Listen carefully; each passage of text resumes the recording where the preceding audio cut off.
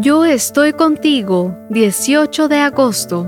Eres ante mis ojos precioso, porque te amo y eres ante mis ojos precioso y digno de honra. No temas, porque yo estoy contigo. Isaías capítulo 43, versículos 4 y 5. Soy un hijo adulto, y cuando se publique este libro también seré el padre de una hija mayor de edad, a la que debo considerar una persona adulta. Sobre este tema de la relación entre hijos adultos y sus padres, leí un artículo de la doctora Michelle Maidenberg, basado en una investigación que realizó con 50 personas adultas, a las que les pidió lo siguiente: dígame una cosa que usted considere que sus padres deberían saber. La doctora Maidenberg compartió las respuestas en un artículo en forma de carta publicado en la revista Psychology Today, Psicología Hoy.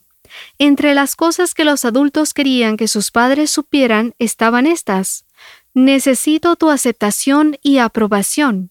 Tus críticas me hacen sentir inseguro. Me decepciona mucho que me compares con los demás. Respeta mi individualidad y mi independencia. Déjame encontrar mi propio camino. Necesito escuchar que me digas lo mucho que me amas. Suponerlo no es suficiente. Repito, estas son respuestas de adultos a sus padres adultos. Y aquí te dejo una más. Quiero sentir que soy una prioridad en tu vida y que tu amor por mí es incondicional y duradero. Respecto a este último punto, nuestro Padre Celestial declaró lo siguiente en este precioso poema: porque te amo y eres ante mis ojos precioso y digno de honra. No temas, porque yo estoy contigo. Somos una prioridad para nuestro Padre, por eso somos preciosos. La palabra hebrea yakar hace referencia a lo que es valioso, respetado, lo que ha sido comprado a un alto precio. En 1 de Samuel 18:30 la palabra significa famoso.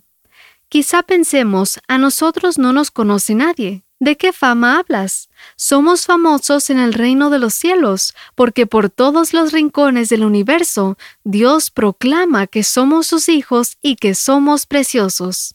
Si queremos un Padre que nos haga saber que somos su prioridad, acudamos a nuestro Padre Celestial. Y sabemos que somos su prioridad porque su amor por nosotros es incondicional y eterno.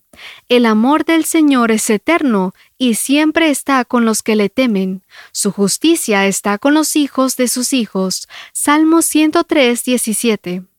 Sin importar cuán adultos nos sintamos, Dios afirma que somos honrados, amados y preciosos, y quiere que lo sepamos.